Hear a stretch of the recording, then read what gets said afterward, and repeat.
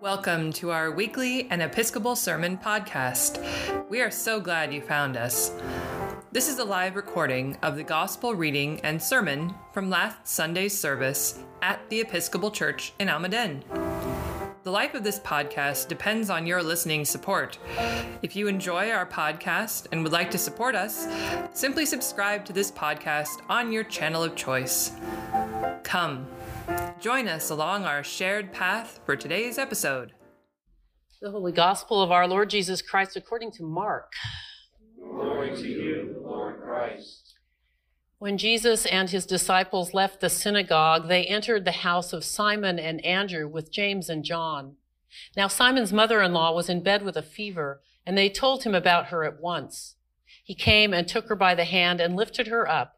Then the fever left her, and she began to serve them. That evening at sundown, they brought to him all who were sick or possessed with demons. And the whole city was gathered around the door. And he cured many who were sick with various diseases and cast out many demons. And he would not permit the demons to speak, because they knew him. In the morning, while it was still very dark, he got up and went out to a deserted place, and there he prayed. And Simon and his companions hunted for him. When they found him, they said to him, "Everyone is searching for you."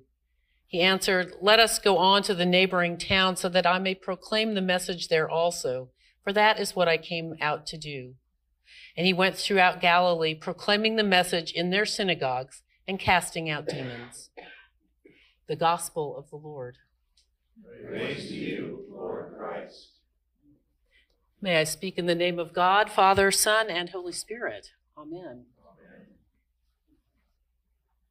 In church, you will remember, we spent that first year on Zoom in some fashion, whether I was at home for a couple minutes and then I came with one person to the church and we televised and from the church, and at some point we gathered back together outside. You'll remember that. We gathered together outside, and luckily at the church I was at, we had an outside chapel, but we were still sitting 6 feet apart with our masks in our pods, trying to make it work. Some people went online and never came back in person. Some people, and I was quite offended by this, some people preferred the National Cathedral to our little folksy St. Francis of Assisi, glitchy, fun church, and they never came back either. But you can do both. That's what people found out. That's exactly right. To look on the bright side of the pandemic, we learned to do things that we had never thought possible. I've said to some of you, I had an elderly parishioner who spent 6 months trying to get on Zoom. Every week she would try and get on Zoom, and the day that she made it, we all applauded and burst out. She had made it. It was so fantastic. She was not going to not be part of that church. And still, there was unimaginable loss. And we are still grieving and understanding and healing from all of that.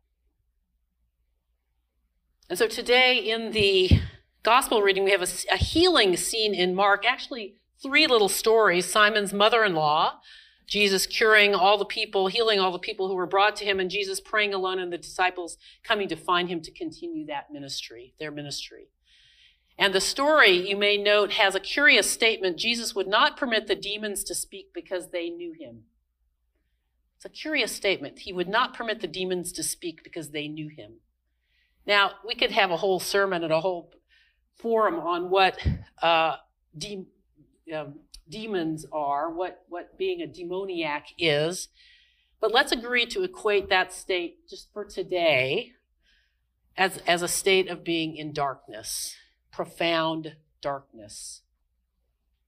So I'd like to explore with you this morning, as my offering for our annual meeting, a theme that I've been tossing around. And the theme is this: how do we find through Jesus and with Jesus and in Jesus the ability to heal both ourselves and others as we encounter profound darkness? I've always loved this story about Simon's mother-in-law who was healed, and the fruit of her healing was that she got up and served. She was healed and she began to serve. And this makes so much sense, doesn't it? When we understand ourselves to be healed, partially or totally in body and mind and spirit, we instinctively know that the best next thing to do is to offer thanks and praise and to, with an open hand and heart, serve or give or be thankful. What it means to be healed, whole, completely oneself in God takes different forms for different people. For Simon's mother-in-law, it meant getting up off of her sickbed. For others, healing can mean dying a holy death. This is how we distinguish healing from cure. That healing has to do with our relationship with God and with each other and how we become completely who we are in God's image, all that makes up us, all the traits that are part of us, all of it. And then in that healed state, that place of unity, we receive the gift, the fruit of the healing, which is freedom.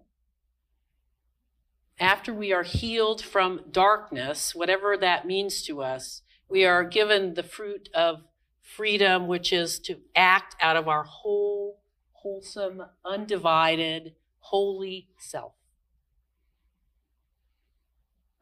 Healing means coming face to face with oneself in God's image, which many of us still have a hard time understanding. How could we be the face of God? And we are. Letting go of the need to control any or all of that. It is healing which says to God, into your hands I commend my spirit. All of it, completely, with abandon. For the gift of healing which God gives us when we ask. We're going to start doing some healing work as a congregation during Lent, and so stay tuned for the details. Because while we are coming out of this 4-year ordeal, there is work to be done so that healing can occur. And I would like to do that work with you and lead you in that. I want to tell you a story about my friend Audrey. God rest Audrey. Since I think her story tells something so powerful about the healing that happens in a community. Audrey was a priest, a friend of mine, and a colleague at the very first church that I served. She was a crusty woman. She said she was very blunt, and she never failed to say exactly what she thought. I loved her, and she loved me. She took me under her wing. I was the newbie, and she was the wise, experienced priest. She sometimes rode a motorcycle to church with her husband. They loved motorcycles.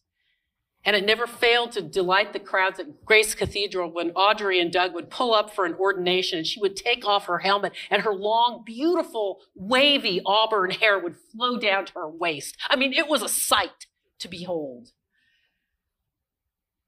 It was fantastic. She was also a woman who struggled publicly to find her authentic priesthood. It seemed that Audrey was always mad at God, raging for God's silence in her life, or at the injustices she saw around her and could not do anything about.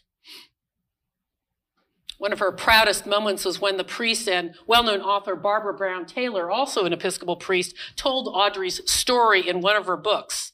Well, Audrey was proud and at the same time pissed off that Barbara Brown Taylor hadn't said, I'm going to tell your story in my book. There you go. That was Audrey.